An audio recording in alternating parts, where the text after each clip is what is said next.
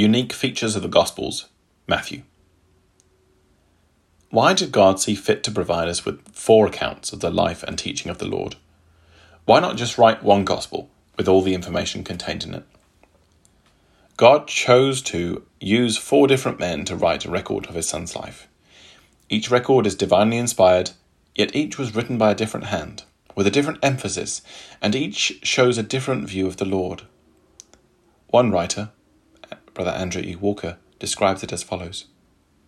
They are separate, yet together they present a complete view of our Lord. They are like 4 different strands, sometimes coming together, as in the feeding of the 5,000, and sometimes diverging, as each presents different events, or the same events, in a different order. What then does each Gospel present of Christ? In the Old Testament, the cherubim are used as a symbol of God manifestation. This would be a fitting concept to use when describing the one who manifested God perfectly. What would we see if we were looking at the cherubim? In Ezekiel 1, he describes the 4 faces of the cherubim.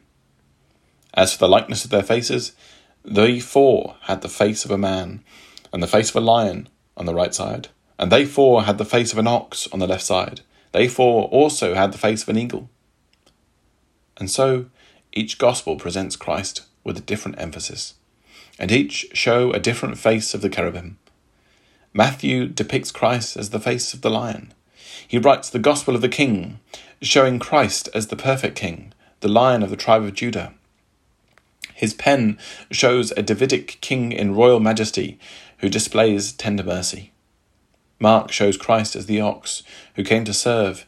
He writes the Gospel of the servant, and as such depicts Christ from the standpoint of his loyal service and dedicated sacrifice. Luke presents Christ as the perfect man. More than that, he shows Christ as the perfect priest, and so depicts Christ from the standpoint of his intercessory spirit and sympathetic care.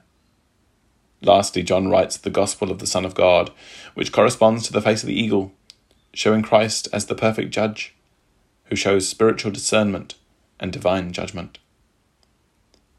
In the Old Testament, the cherubim were charged with guarding the glory of the Almighty God. Now, in the New Testament, we have the glory of God revealed to us in the Word made flesh.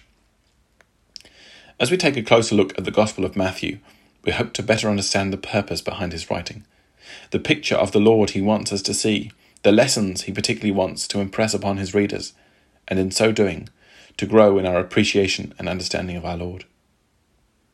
A study into gospel origins must not be an academic exercise, but something that shows us a divine and living word that effectively works in the lives of disciples, changing their minds and hearts. As we read the Gospels and our gaze is focused on the Lord Jesus Christ, the 4 views of him present to us the complete picture of the glory of the Lord in the Word of God, guiding us to be transformed into his likeness with ever-increasing glory, which comes from the Lord, who is the Spirit, as Brother Andrew E. Walker says. Around the year AD 58, Matthew sat down to write his record of the events of our Lord's life. His purpose in writing was to convince the Jewish mind that Jesus of Nazareth was indeed the long-awaited Messiah, the coming King of Israel. At the beginning of Matthew's Gospel, a question is posed by the wise men. Where is he that is born King of the Jews? This question is not fully answered for us until we stand at the foot of the cross and read the inscription above Jesus' head, "This is the King of the Jews." Matthew, also called Levi by Mark and Luke, owned a Roman franchise which collected the customs duties. This would indicate that he was a literate and educated man. Jewish tax collectors often abused their position, overcharging their customers so that they could take a cut themselves. This and the fact that they worked for the Romans made them exceedingly unpopular with their fellow countrymen. The tax collectors were often wealthy. Luke records that when Matthew was called, he immediately left all, rose up, and followed him, and made him a great feast in his own house, and there was a great company of publicans and of others that sat down with them. Having given up a very lucrative business to follow Christ, Matthew invited his friends to a feast to show why he was giving up everything. Now, step back almost 2,000 years in time to about the year AD 50, and imagine you're a Jew in Israel. You've been raised with a very heavy focus on the law and the prophets, and have been waiting in expectation for the Messiah. The prophecy of Daniel 9 indicates the timing must be soon. About 20 years earlier, the nation was in turmoil over a man named Jesus of Nazareth, who some claimed to be the Messiah. Yet the Messiah was to come from Bethlehem. He was to be in the line of King David, and surely, when he came, he would rid the land of the Romans. However, this man had a radically different approach to the rulers. In fact, did he even keep the law? He had been hated by the spiritual leaders of the nation, and eventually, at their request, crucified by the Romans. Matthew sits down to pen his gospel, writing to answer the questions that would have gone through the Jewish mind, trying to grapple with preconceived ideas of the Messiah and reconcile them with the man from Nazareth. Matthew commences his gospel with the book of the generation of Jesus Christ, the son of David, the son of Abraham, thus establishing Christ as being in the royal line of David and a descendant of the great patriarch. Two very important qualifications to the Jewish mind. The genealogy in Matthew chapter 1 establishes that if there had been a king in Israel, Jesus, as the adopted son of Joseph, would have been in the direct line of the throne. Matthew's portrait of the king is seen in the following ways. His opening verse is an allusion back to Genesis 5 verse 1, which commences with the book of the generation of Adam. Adam was the firstborn son. He had the right of rulership and dominion, but he lost it. Now Matthew presents the book of the generation of the one who would succeed, where Adam had failed. All the parables exclusive to Matthew deal with the king and his kingdom. There is a total of 11 parables which are unique to this gospel. 5 of those are found in chapter 13 and relate to the kingdom of heaven. This is explored in further detail later. 5 of the other 6 commence with the same phrase, "The kingdom of heaven is like." Mark often records the emotions of Christ, emphasizing the Lord as a man who did grow weary and did feel emotion. In contrast, Matthew, recording the same events, removes Christ's emotions and seems to focus on the divine side of Christ, just as a king might be portrayed. The theme of worship emerges strongly in Matthew, which is what we would expect for a king. However, Matthew is not just describing an ordinary king. It is the mark of a great king to show mercy to those who are least able to plead their cause. This could not be more evidently demonstrated than in David's greater son. In Matthew, more than any other gospel, Christ is called the Son of David. On 2 separate occasions, he was recognized by blind men as David's son. 2 multitudes addressed him in the same manner, and in the regions of Syrophoenicia, the same quality defined him. Matthew records a discussion with the Pharisees about the fact that the Messiah would be the son of David. In this discussion, Christ masterfully goes on to show that Messiah must be more than just David's son.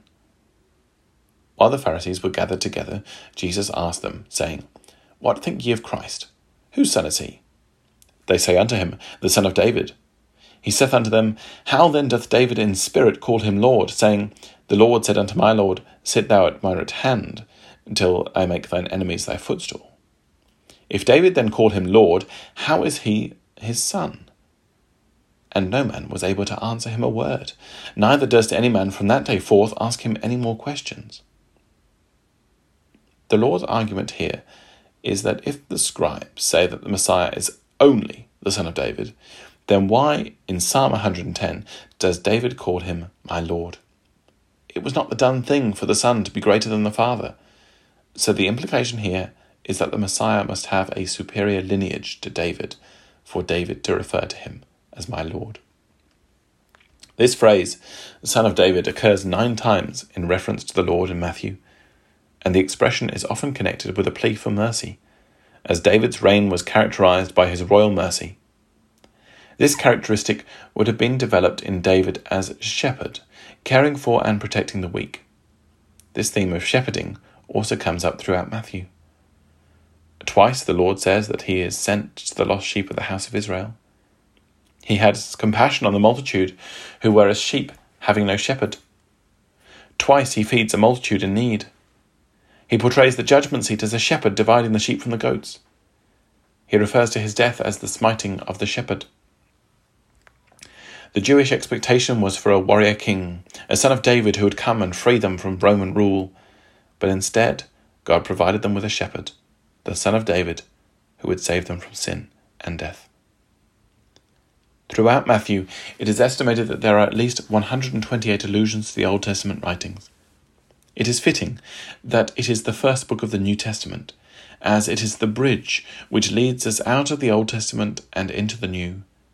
It is the gospel of the past fulfilled, showing Christ to be the realization and embodiment of the institutions, types, and prophecies of old. The term "that it might be fulfilled," or its equivalent, is recorded 15 times throughout the book, the first occurrence being in chapter 1. Now all this was done, that it might be fulfilled which was spoken of the Lord by the prophet, saying, Behold, a virgin shall be with child, and shall bring forth a son, and they shall call his name Emmanuel, which is being interpreted, God with us. Matthew shows that Isaiah had prophesied the circumstances of the birth of Messiah so many years before, and this criterion was met exactly, as recorded in the birth of Jesus.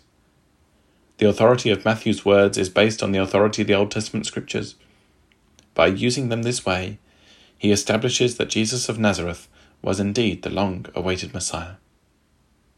Matthew's emphasis is on Jesus as teacher and lawgiver, one who surpassed even the great teacher and lawgiver of the Old Testament, Moses himself. The unique message Jesus brought, a message of moral and spiritual reform, was the natural consequence and fulfillment of everything that had gone before. Yet, Matthew also writes in condemnation of the Jews for their unfaithfulness and inconsistency to their religion. No other gospel so forcibly denounces the Pharisees for their hypocritical outlook and practices. While the Jews are called to see Jesus of Nazareth as the promised Messiah, the son of David, judgment is also pronounced on them for their failure to respond to him.